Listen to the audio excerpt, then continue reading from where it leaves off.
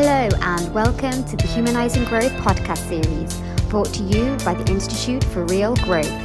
Each week, IIG founders Frank van den Driest and Mark de Swaan-Arons will be talking to global leaders and practitioners to discuss what it takes to drive human-centric growth. For more information, visit www.instituteforrealgrowth.com. Good morning, good afternoon, and good evening to all viewers from all around the world. My name is Frank van den Driest from the Institute for Real Growth, and I welcome you to the Humanized Growth series. And our guests today are Iris Meyer and Vinod Kumar, respectively the CMO and CEO of Vodafone Business. Let me start by asking where you are in these pandemic times, and especially with your background, Iris, that's not entirely clear always. Absolutely. Thank you, Frank. I'm really delighted to be here. So I am at home in London, originally from Finland. So, and also Frank knows I have ties to the Netherlands as well. So you never know where I am, but today I'm home in London, and actually I am very, very excited because I just finished a juice detox. That was 3 days. I know it doesn't sound much, but boy, I needed the coffee this morning. So I think I am lucky, but you are lucky as well that this webinar wasn't yesterday. So during your detox, well, good to hear that. And Vinod, where are you? Frank, I'm at home in Kensington in London, so actually not too far from Iris, but I will be staying very far from any juice detox. I think it wouldn't be good for my system or my mood. Hey, so we're going to focus mainly on three topics. The CEO-CMO collaboration, because this is a unique setup with two guests at the same time. Secondly, how to be commercially driven, customer insight centric and purpose led at the same time. And then thirdly, what this takes for leadership. And I wanted to do is a little bit different to usually is I wanted to start with a little warm up. So I have a couple of multiple choice questions for you, A, B, or C in most cases. Vinod, let me start with you. You're the CEO of the company. Iris is the CMO of the company. How often do you meet one-on-one with Iris? Is that daily, weekly, or is that monthly? Weekly. And then Iris... At least weekly I'm being sending Vinod messages. I need you. So the next question is for you, Iris. The answer that Vinod gave, is that more often than you like, less often than you like, or exactly the right cadence? I think it's exactly the right. Say the truth. I can't really say anything else, right? But I think it's exactly right. But I think it also depends what's going on, because sometimes it can be daily and sometimes it can be a little bit like, only week basis or something like that. It depends what's going on. So what is most important to you, Iris Meyer? That Vodafone Business is commercially driven, that is customer centric, or that it's purpose-led? Wow. Yeah, I could choose all three of them, but I think it all comes down to customer-centric, because I think you can be customer-centric and purpose-driven at the same time, but I would say customer-centric. Hopefully Vinod thinks I passed the test now. No, there's no good or right. Maybe I should have said it right from the start, but no, definitely not. Vinod, in your last town hall, or basically where you spoke to a large audience, internal or external, which of the following three words did you mention most? When was it, by the way, your last town hall? Probably a mini one yesterday with Iris's team, actually, but maybe a bigger one was sometime last week. Okay, so if you keep that one in mind, what was the word that you used most often of the following three in that town hall? Was it profit, customer, or was it purpose? Customer. Seem quite aligned here. Yeah. Two more, and then we go into the real conversation. Vinod, leadership we're going to talk about. As a leader in the past year, who did you learn from most? Your colleagues, your family, other people? My colleagues, and we'll talk more about it later, but definitely learned a lot from my colleagues, especially those who we serve in the organization. Learned a lot from them. And Iris, as a leader, who did you impact most in the last year? Your colleagues, your family, or your customers? I would say customers. Great, good. Thank you for those for that warm up, and we probably come back to quite a few of the things that were mentioned here. Iris, you were a participant in the IRG 100 leadership program. That's how this connection came about. You've now been at Vodafone for 3 years, and prior to you worked at Nokia, right? For how long was that? That was about 9 years. What was the most important skill that you brought from Nokia and could bring to work at Vodafone? I think it's data-driven marketing. That was, I know, a peak in your profile, and that was what was really helpful. Great, good. Vinod, you've been at Vodafone for about 1.5 years, and before that you did a very long stint at Tata, right?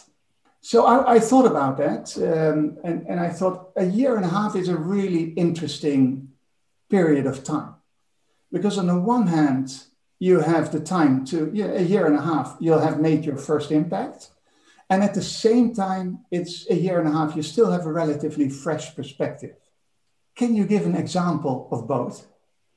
The fresh perspective that I feel I've brought to the role is the journey at Tata was from being the first employee to create the international business and then growing it to a large business. So it was very much like a startup. So in Vodafone, we're a challenger for sure, but I'd like us to be more of a fighter and have more of a startup feel. That's probably the perspective that I brought, which is to think really out of the box, to think more assertively in terms of market positioning, and to bring more of a hustle to our strategy as well as evolution. You can separately ask Iris how successful that perspective has been, but I think I've tried to bring that.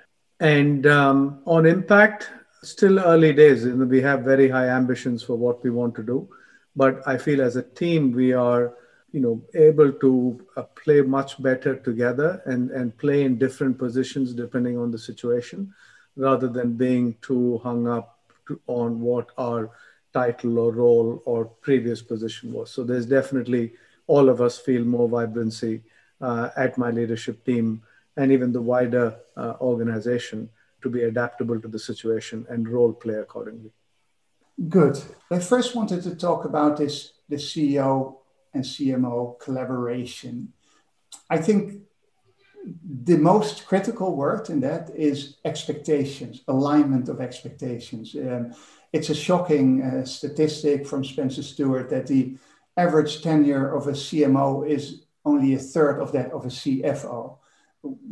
There's a whole lot to say about it. It also has to do with maybe the curiosity and adventure mindset of CMOs, but definitely also because there is in many cases, trouble in aligning what you expect of marketing, what CEOs and leadership team can expect of a marketing and of a CMO in particular. Well, I knowing Iris quite well now, I'm absolutely sure she will beat that average tenure by quite a bit. But I want to start with you, Vinod, is just hear about your expectations of marketing as a function and of Iris as the leader of that function. Okay, so rather than sort of describe the expectations of marketing per se, let me just step back a little bit and give you my thoughts on what I think the role of marketing is, right? Yeah. Especially in today's context. Yeah. So I see marketing really sitting at two very important intersections. One is the intersection of external views and perspectives and internal perceptions and internal views, right? So that's one really crucial intersection that marketing sits bang in the middle of.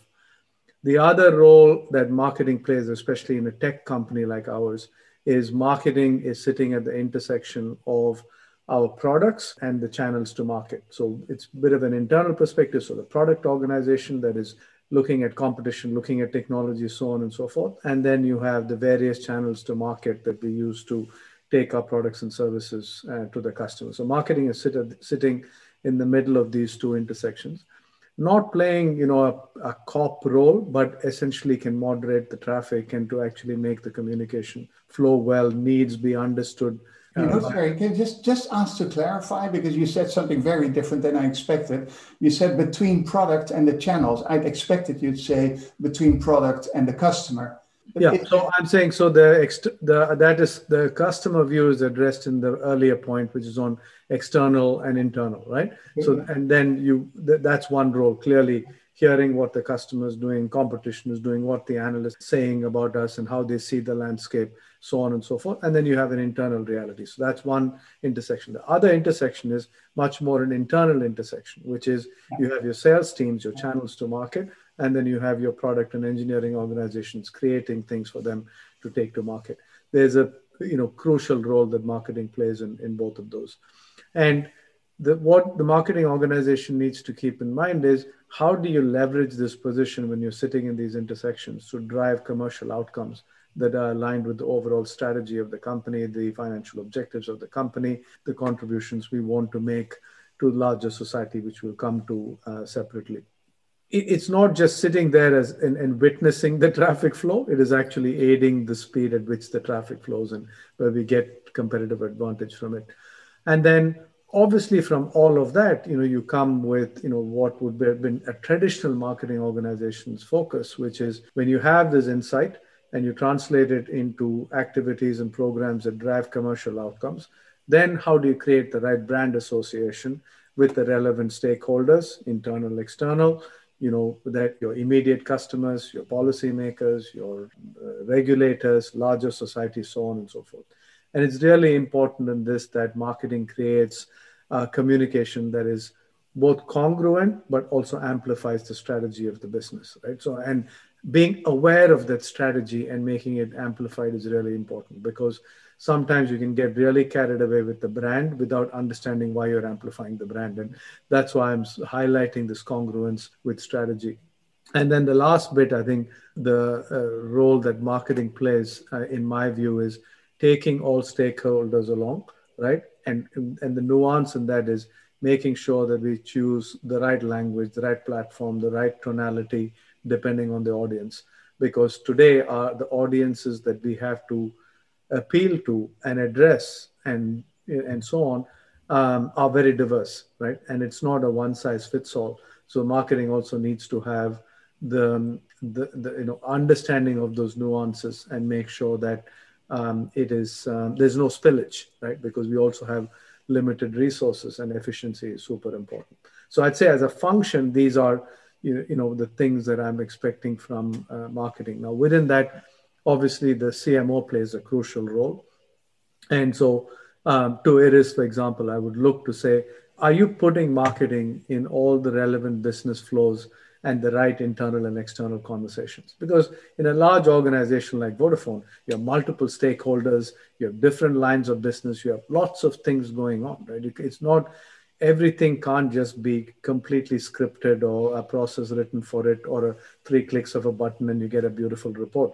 Even in an awesome company like Vodafone, we don't have that, right? So it is, how do you keep your ear on the ground? How are you like scanning the horizon externally? How are you looking at the internal, evolutions of the organization and make sure marketing is in the right conversations. So you need to have that almost ESP to it. Behind that, there's a suitable organization structure and then, a relevant talent bench. We'll talk about that probably a little bit later, right? Because depending on where you are in a business lifecycle, product lifecycle, the needs of the talent bench within marketing is also going to evolve. And how you staff that, you've got to be creative and you've got to be very nimble. And then the last one would be, it's an amplification of what I just said, is in a multi-product, multi-segment business, it's not a single mode, it's not even bimodal, it is multimodal, right? Every business, we'll be incubating a business and launching a new concept where you have to market the role of marketing will be very different from a big established multi-billion euro revenue business stream that still needs marketing, but a very different kind of support. Well, that's an impressive list of expectations of both the role, but also of you, Iris. To deliver on all of these expectations, you need to bring quite a lot. What do you feel are the most important skill or trait that you bring that enables you to deliver on all of these expectations? I don't think there's one skill that enables to deliver all of the expectations, but I think as a marketer in general, obviously it's amazing to have a CEO who considers marketing important.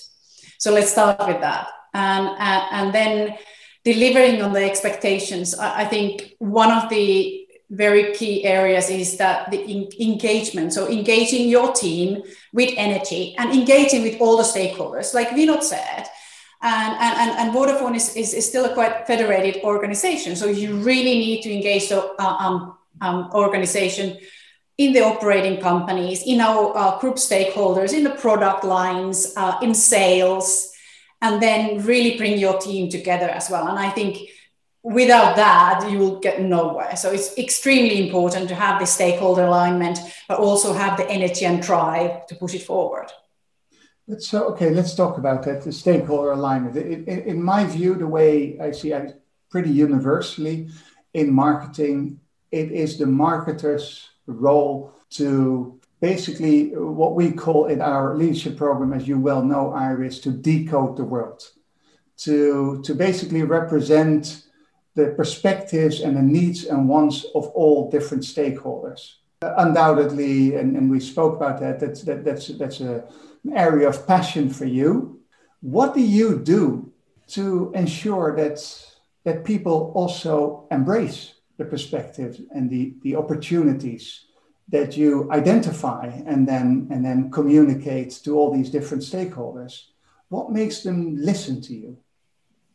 Well, you said, and I would agree that it's marketing roles to represent all the stakeholders, but the main role I see marketing having is actually to represent our customers. So I think marketing's role is really to represent the customer internally. And to your point, like how do you then ensure that, for example, the internal stakeholders are aligned and understand?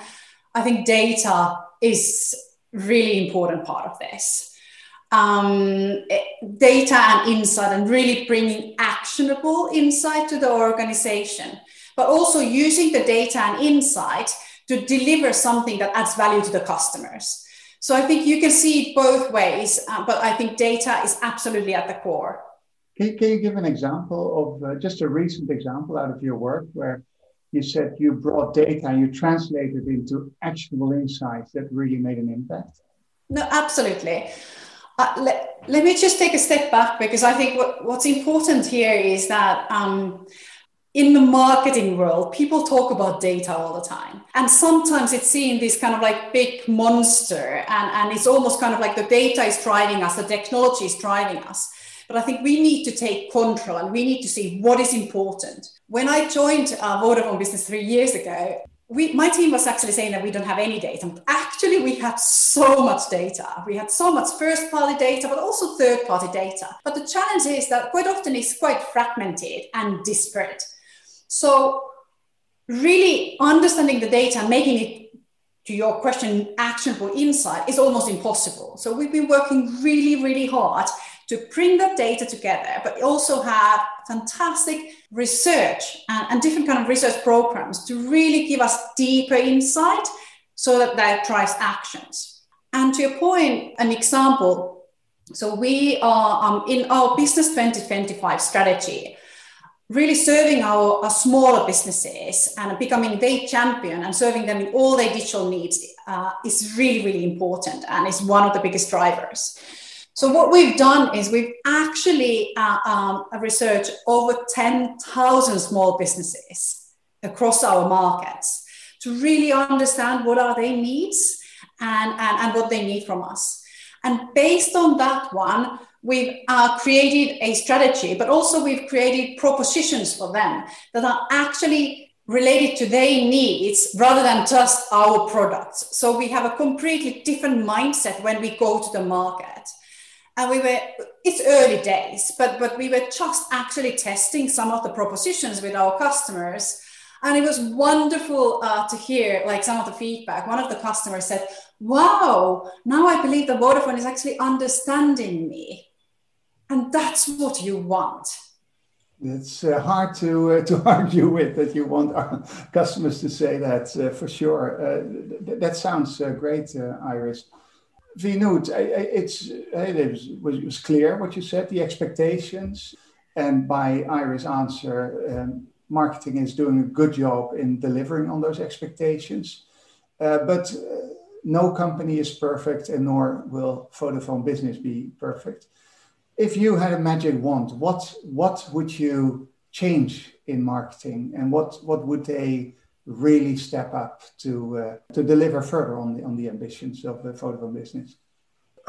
We've made remarkable progress, as I just said, on the customer insights, right, and deepening our understanding. And that's going to be a journey that we will keep going on and learning more and more about our customers and get into the specifics. Equally, on the other side of the journey, which is probably where we as a team need to do more work on, is create a team of people who understand our technology and our products equally well. And then you have magic that happens, which is you bring the customer insights to the technology's capability, and then you can present it in a way that delivers the right value, the right business outcomes, and whatever you want to call it. But that depth of understanding of the technology, the products, what is possible, what is not, is the area that we probably need to keep working on even more, which is again a non-trivial exercise because of the big shelf of products that we have. So getting expertise in those areas is the journey that we're on right now. So to what extent is, let's say, your answer in trying to bring about that change, is that could be a change in an operating model, for example? So you work in a more agile way or with more cross-functional teams. It could be you could seek the answer, try to drive that change through a culture change, maybe opening up the company with more, becoming more part of an ecosystem. What do you feel will be the biggest contributor to making this happen? Well, like you said, it's a combination of things. There's no one silver bullet. So we have made changes to our operating model, both within our product organization and how we work across markets and how we align ourselves. We've also made changes in Iris's marketing organization to place more emphasis on segment-specific proposition creation, right? So we've done that. And there's a cultural evolution in the business. We adopted a new platform for our culture, which we're driving in order to become more like a tech company. It's called Spirit. And key elements of that are customer centricity, as well as getting things done together, which is the new way of working, and also on experimenting and learning fast, right? So we have to be ready to do things, fail, learn from those failures. So it's those combinations. But the third part of it is also the talent mix, right? Which is we have to look at the profile of the talent that we have, and through a combination of reskilling and upskilling of existing talent, but also infusion of skills from outside where required, we have to have people who can make these pivots fairly quickly. So it's not, in none of these we have the luxury of time to do it serially, sequentially, and 5 years later, presto, we'll have something. That presto has to happen right now, right? So that urgency is something that I don't want to sugarcoat. So the second topic I said is being, having the ambition to be both commercially driven, customer centric, and purpose led at the same time. So I guess the essence here is trade-offs, right? Because everybody wants everything, and that's never actually really possible. But let's first dissect them a little bit and unpack each of the three. Commercially driven, Iris, what's that mean actually? What do you mean with that? I think Vinod mentioned about our focus on the commercial outcomes as well. So I think it's really, really important. And I think, of course, business is always somewhat commercially driven, but for marketing, especially now where we are at Vodafone Business, of course, marketing can have different stages depending on the company stage as well. But what's really, really important for us is to understand the commercials and being commercially driven. Vinod was talking about how marketing needs to understand the technology and build these propositions. And I mentioned the propositions as well. You cannot build propositions if you don't understand the commercial, if you're not commercially driven. Obviously, you need to focus on the customer outcomes, but you also need to understand what is the market landscape and how it will actually impact the actual business. So what I always find an interesting one in telco land is, that's I think also pretty universal, is the focus on acquiring new customers. That the commercial focus is a lot on acquiring the 15% you're afraid might be churn. But the 85% of happy customers typically don't get less attention because it's basically safe turnover. How do you look at that tension? Because I think it's a logical tension. I mean, it makes total sense that tension exists. How do you look at that from a commercial perspective, Iris? I think what we focus on, I understand where you're coming from. We are focused, of course, acquiring customers as well, but we've had massive focus in our existing base. And then you can understand, especially because of the pandemic, we've really focused on serving our existing customers the best we can and really ensuring that they have what they need. So I think from our perspective, I think the focus has really been serving the existing customers. And in the end of the day, of course, when you do that, you are able to upsell and cross-sell, which is absolutely critical for the business as well. So I think first and foremost, you need to serve your existing customers the best way you can. And then you have the right to start acquiring new customers as well. I don't know, if I can just build on what Iris is saying, is we see actually the bigger opportunity in changing our addressable market than necessarily acquiring more customers. Of course, like any business, we will acquire more customers and it will be a stream of our focus. But what I'd say is where we are placing more emphasis is how do we redraw the perimeter of our relevance for the customer, right? And offer things to them and creating the permission in the customer's mind and in the competitive landscape for us to play, for us to be considered, for us to be the preferred provider of those services. And even mathematically, given, you refer to telco land. Telco land, if you just stick to telco land services, is a 1% growth rate in a generous world, right? But because of price pressure and so on. And volumes, of course, it grows much faster. But the adjacent areas grow at, the way we've defined our perimeter, by 8%, right? So that's where we want to play. And it's to the same customers that we are, but, being something different to them. And a lot of what, marketing has to do is seed the ground for us so that we can go into those areas and operate in fertile territory. That's interesting. This is a topic close to my heart. And as Iris know, we call this let's say market definition. We talk about philosophy. If we see overperformers taking a more abundant view of their market, so they don't focus so much on their, let's say, slice of the pie, but rather to increase the pie or even look at other pies. And Iris, as we have discussed in the program, there's obviously many ways to do that. You can indeed look at adjacent categories. You can go from functional to emotional to societal benefits. You can also ladder up in terms of the needs of people. So what is the most important, or you can work from a technological competency and see where you can apply that same competency. What is the most important road or, let's say, way for Vodafone Business to indeed take a more abundant view? I'm not exactly sure what you mean by most important. Are you looking at the customer needs and say, well, you can ladder those up? Got it. Or you can say, well, we have a specific competency and we'll apply it just to markets. Yeah, I think Frank, it's a combination of all. we've mentioned a lot about the insight and the research we did on our customers, especially now when it comes to the smaller customers.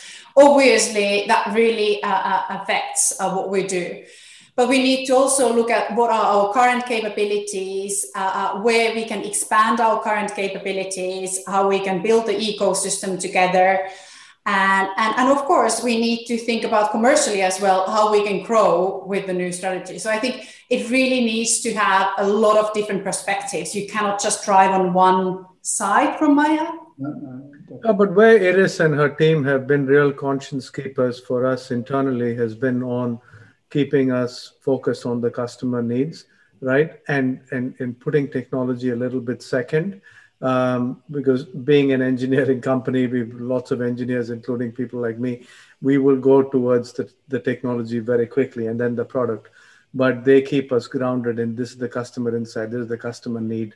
And sometimes it's a very qualitative need that you have to address through, using technology, but making technology in a very, very accessible. And so I'd say our expansion is driven more by customer need rather than, we have a hammer and let's go look for the nails, which is probably where we used to be many years ago, but no longer. I couldn't agree more with you. And it's sorry to interrupt. Actually, a really good example of what we not mentioned is, so last year, pandemic happened.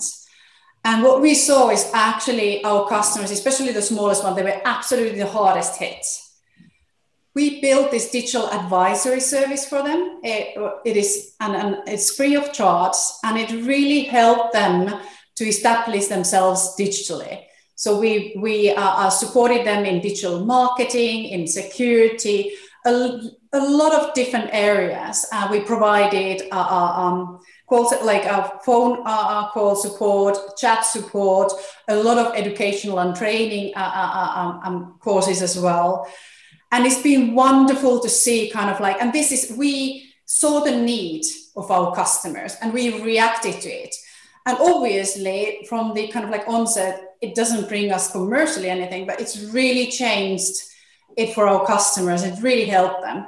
I actually just saw the other week, one of our customers, they were commenting that it was a lifeline for them. So we did something because we saw the need for our customers, and we knew from our research that there are a lot of customers who are not yet digitally savvy, the smaller businesses. Okay, Iris, this is a great example. Because I said the essence here in this topic is obviously trade-offs that you make, because you want to be customer-centric, but you want to be commercially driven, and it needs to be aligned to the purpose. Always a hard one. It's interesting what you said. This is it sounds like totally the right thing to do. And you said, of course, it was for free and it didn't make us money. How do you go about making those trade-offs? I mean, I can come up with a dozen other initiatives that won't make you any money, but will make customers really happy. How do you do that? How do you convince maybe Vinod or the CFO that this one is actually really worth doing it, although it doesn't bring in a penny of, and still be commercially driven? This actually came from Vinod. So Vinod was very driven in supporting our customers. In the end of the day, we've discussed about Vodafone and Vodafone Business being purpose-driven. So not everything you do can be commercially driven. But obviously, I think we all agree, and marketing people especially know that when you change the perception of your customers, when you support your customers, in the end of the day, it supports your business as well. Just on that, Frank, I want to bring something in and maybe challenge you somewhat, which is, personally, one of the things that I love about Vodafone and why I work is I think for-profit business does not have to sacrifice the interest of stakeholders. The prerequisite for that is to define the horizon when you expect economic benefit, right? So if you want, and also if you expect every transaction, every activity, every program to be commercially viable, then, that's one way of running a business. I'm not saying right or wrong. I'm not trying to be saintly here. The other one is to say, you know what, I'm going to do things which are also right for the other stakeholders, right? I'm going to look beyond the immediate circumference of my business and look at what are the ripple effects that get created. I'm going to pay a little bit more attention to the larger community and the impact on society, on the planet. You can define the circle as wide as you want. And I firmly believe, and my experience over the years has shown that when you do that, actually the dividends that you get for the core commercial activity is quite considerable. And there is no better way to get to that benefit, except that you have to be a bit patient. You have to be authentic. You can't go after everything, but what you say you should do and do it well, right? Then the circle does get completed, and you can charge a premium from your customers. Your customers will be happy to pay for it because they know what you stand for. They are more loyal, and there's P&L benefit, right? If you're just going to put the P&L hat on, but you just have to be, I won't say long term view, but you have to know the time when you should make the return on the investment and from where. No, I listen. I mean, you speak very much to my heart and to what the Institute for Real Growth really stands for, which is, we call this the Humanizing Growth webinar, which is all about long-term value creation for all stakeholders, as opposed to short-term profit maximization just for the shareholders. But I mean, very few people will argue that that's a good idea.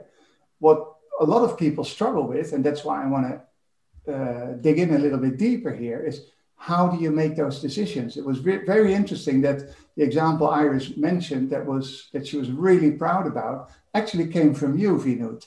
How do you make the decision, this service and this something with no immediate ROI, although I'm telling everybody to commercially driven, on this one we go, I may have triggered the solution and championed it, that's fine. But it actually came from listening to our customers.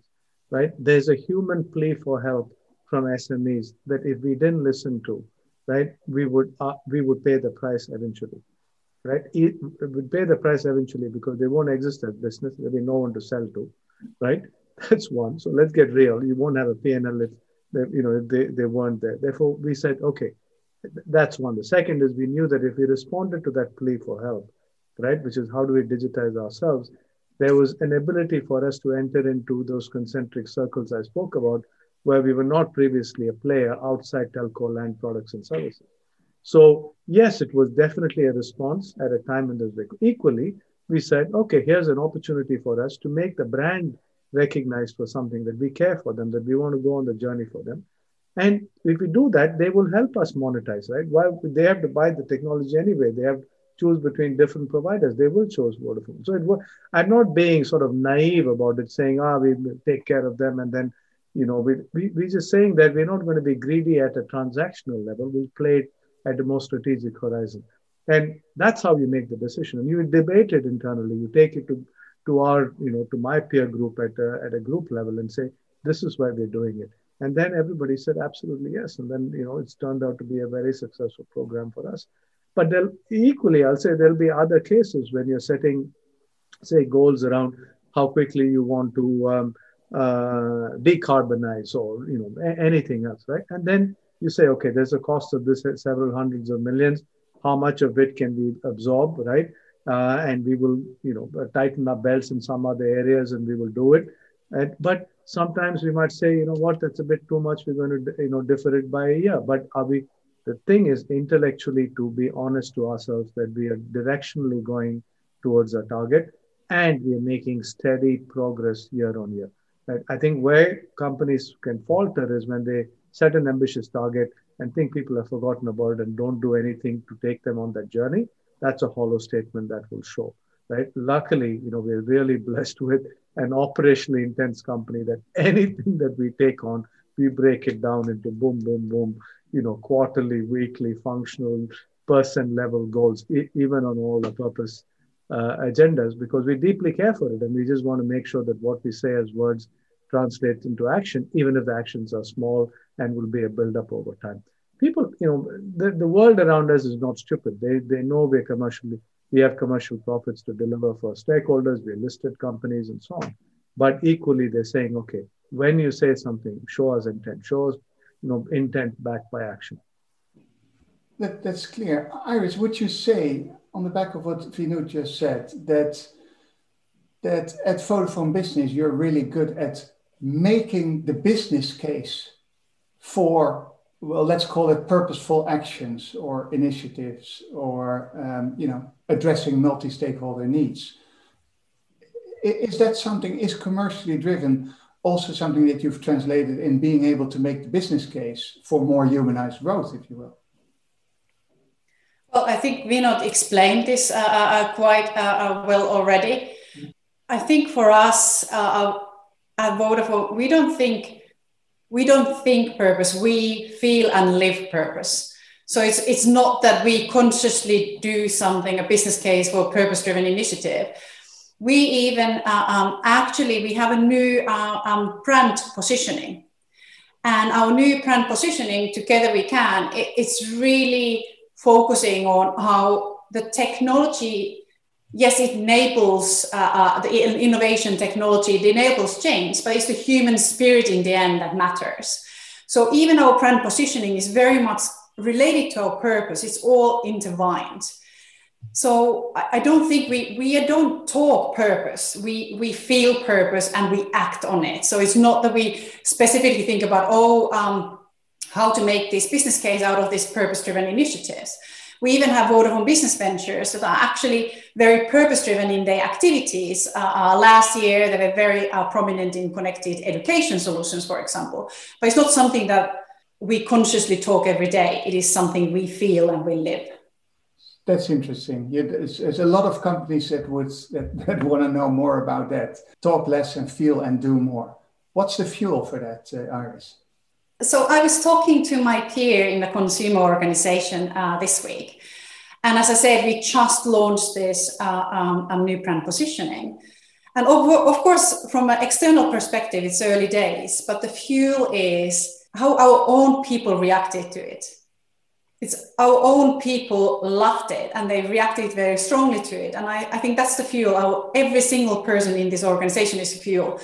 Every single person is the purpose. So the fuel is not something external, it's our people that fuels the purpose. Well, if I can just do a build on that. One is, I think there is, Iris, mine, Group Exco and so on, seriousness behind the intent. Right. So we like I said, we can't promise the moon, but we know we want to get there, and then we'll show that we're making progress on that journey, and people appreciate that. But after that, in my 18, 20 months here in Vodafone, I've really been so inspired. When people talk about purpose in meetings which have nothing to do with purpose, it's not like, okay, today we're going to do a review of our purpose agenda. We have 3 pillars, how we're doing on that. We do that also, but there'd be meetings with preparing for a customer meeting, right? Or just another session. And people weave in purpose with no prompting. And when that happens, right, I say, wow, that's cool, right? That means this is real. It's grassroots. It's not because I came into the meeting and say, guys, how is this linked to our planet purpose? Right. They just talk about it, right? And in a context you never even expected. And when you see that happening again and again and again, and it becomes kind of an ethos of the business, it also is something that the business demands, right? I've been called out in certain discussions saying, hey, how is this fitting our purpose agenda? Or this is not ticking the box on our purpose agenda, right? Can you explain why is that the case? I love those kind of challenges, right? Because then right? You have to explain it. You may have a reason for it, but when the challenge happens, you know that it's live in the business. It means it will live for a long time. Well, that's definitely a situation that, and Iris knows that from our program, that many of the CMOs in our leadership program really aspire to have that. And indeed, where you're being called out on purpose. I think it's really interesting what you said, Iris. Our people are the purpose; they are the fuel. I think that's very much what you should strive for. To what extent, Vinod, does the purpose of the company overlap with your own personal purpose? Oh, very strongly, right? Did you ever articulate yours? Yeah, I have articulated my purpose before, and I'm one of the things that I'm champion for is I'm the executive sponsor for our race and ethnicity, which is part of our inclusion purpose. And I feel really strongly about it personally. It's the reason why I've had a global career. It's the reason why I've lived all over the world and worked all over the world and sought the jobs that I've taken. It's because I like that environment. I like being distributed. I have personal philosophies around it. And that's a real anchor point for me, right? Amongst our three things. The second one is on digital society, which is our business. And it's very, I've been in this industry for 30 years. I care about it deeply. And the third one is on planet, right? The one that I feel the strongest about is in the inclusion piece, because, there's a social justice element to it. There's a strength, there's a logic to it because of cognitive diversity, strengthens any outcome. So I'm willing to carry that flag on behalf of the company and roll up my sleeves and figure things out because it matters to me a lot. So when you fight for that, and I saw your whole strategy that is, all SDG based, you selected 4 SDGs. This ties into that as well. It feels very, and to Iris' point, if the people are the fuel and the strategy is the umbrella, it seems you've got it pretty clearly worked out. Still, even in such a situation, there's always, you can always do more. Of course. So how do you make that trade-off? Well, one is this, it's a collective process, right? You can't have any one individual or, only groups of individuals banging their fists on the table, because then with everybody's own personal purposes and the company's purpose, there'll be lots of noise with fist banging. But the important thing is to have an environment where people can bang their fist and say, you really need to hear this, guys, right? This is important. And then you also, there are economic interests. We are a listed company. We have to show steady increase in profits and so on. And there are times when you say, it would be great if we could do that, but we can't afford it, right? But the key thing is, have we looked at every, in every corner to see, are there non-financial impacts that we can, or non-financial inputs that we can make to actually stand up? So it can be what we stand for as a company. Our brand is powerful. When we, drive advocacy around something, people stand up and listen, right? So it doesn't always mean taking a checkbook out. So as a leadership team and as leaders, we need to make sure that we've exhausted every avenue to see if we can make an impact, right? And then where we can actually redirect resources, we redirect resources. And then we need to make sure that where we redirect financial resources, that they're being put into things that really matter. It's not on external talk and so on. There's, real contribution, and let that contribution speak for itself rather than the headlines speak for themselves. Right. It's no simple answer. We have big arguments on this and what we can afford, what we can't. But I usually find that if we think really hard about it, there is something that we can do that makes a difference. It can be thought leadership contribution, giving our people's times. It can be working in partnership with customers, whatever. Yeah, Iris, you said our people are the fuel to the purpose, and so you will be that as well. What can you give an example of where you did go the extra mile because you felt personally, you Iris felt that this was like Vinod says, I have a clear focus area which is all around equality and inclusion. Is there an intervention that you did, an action that you took recently where you said, yeah, that was my personal fuel and it completely aligned with the company's purpose?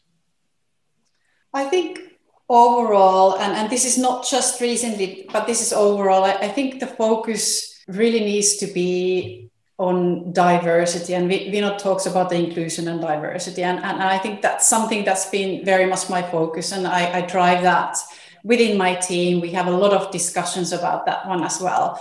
And also what I personally think we really need to think about diversity. Quite often you talk about female and gender, so it's a gender, or then it's, Vinod mentioned ethnicity and race, but also we need to include all sorts of diversity, including disability. And that's something that we actually, and I hopefully my team member don't mind about this one, she was driving it and I allowed her to drive so that actually in our advertising, we also show people from all sorts of diversity. And I was really proud of her.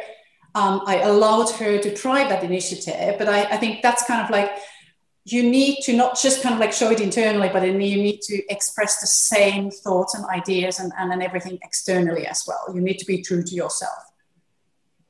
Obviously, what I've seen and what we've seen in our study is that with the pandemic happening, that the shift in terms of stakeholder focus was very clearly shareholders have always been, very high on the radar, very clearly on the radar, as were customers. But actually, colleagues and communities became the prime focus right when the pandemic hit. We're now a bit over a year into this situation. Is that changing? Do you see that? Or is the change that we saw at the beginning of the pandemic here to stay? Well, I think the change is here to stay. But, when I look at different stakeholders, right, I feel what the pandemic has established is a tight linkage between the stakeholders and people recognizing the change, right? Even shareholders, when you speak to them now, are asking us questions about how you're working with policymakers, how you help governments during this period. What is your journey with customers going forward? So there's much more empathy and sensitivity to those things. If you talk with our customers, right, our consumer customers want to know what we've done for the communities that they operate in, right? And they want to know, the consumers are asking us, what have you done for SMEs? Because we want the neighborhood baker to still have their business going. We still want, who was the hairdresser, the business to survive and have an online capability. So these linkages are becoming much more not only explicit, but apparent to each other, the other players, and they're caring for it, they're nurturing for it. Now, some of this, of course, is because we're in a let's say, a high pressure situation, and we're more alert to this, but I believe that it will stay. But it just reminded me, I took an Uber the other day, and the taxi driver was saying to me, people are talking about the new normal, but it's the normal. It's not the new normal. It's just reminded me of that discussion when Vinod said, I think we need to think about this as a normal. However, I echo Vinod, I really believe that there's really a renewed focus on people and empathy. And Vinod mentioned consumers and our businesses as well. We see it, that our businesses have much more focus on sustainability. And Frank, you mentioned it as well, on communities. I think it's the emotional intelligence that's really, and the humility that's coming through. But also we talk so much about resilience nowadays. And I think we've all exhausted our resilience over the past year. But I think it's important for us to sometimes just cut ourselves some slack as well and be kind to ourselves. So if this is the normal, what is it that's in this year, but moving forward as a leader, Iris, that you feel that you've started to develop and need to develop even more? I think what we did last year is quite like sometimes in big organizations, developing something new and thinking outside of the box, it can become like it takes months and processes are slow. And what we realized last year is actually, like I mentioned, this VHub, the digital advisory service, we launched it in a couple of months. So when we want, we can really be agile, and we can also find the positive in the adversity. So I think that is something that a muscle, so to say, that I want to develop even further myself and my team, is really seeing the art of the possible and acting agile way, being flexible. Like quite often we are like developing something for months and months and months, then launching and all that. Now I think we need to be more flexible and saying like, okay, let's try this, didn't work, let's try something else. So I think this is something that really kind of like was heightened last year. And I definitely want to focus more on that. Yeah, I really like that. It's a beautiful ambition. I think it plays completely into indeed what the realities is that not only you, but many of our viewers will have experienced. And it's a great aspirational objective for I think for everybody here. I mean, listen, I've got a ton of other questions. We could have gone on for much longer. But it's really nice. I mean, in this hour, I got a sense that I can also see why you as a duo function so well together, because I feel your energy and your drive and passion, Iris. But I see also, Vinod, how you are really clearly, taking a view from an aggregated level where you can see where all these different components and this action orientation so fits into a bigger picture that you have a very clear view of, and that you also, I think, shared in a very clear and compelling way with our viewers. And I want to thank you for that. I want to thank you both for that. And take good care, everybody. Goodbye. Thanks. Thank you, Ivy. Bye-bye.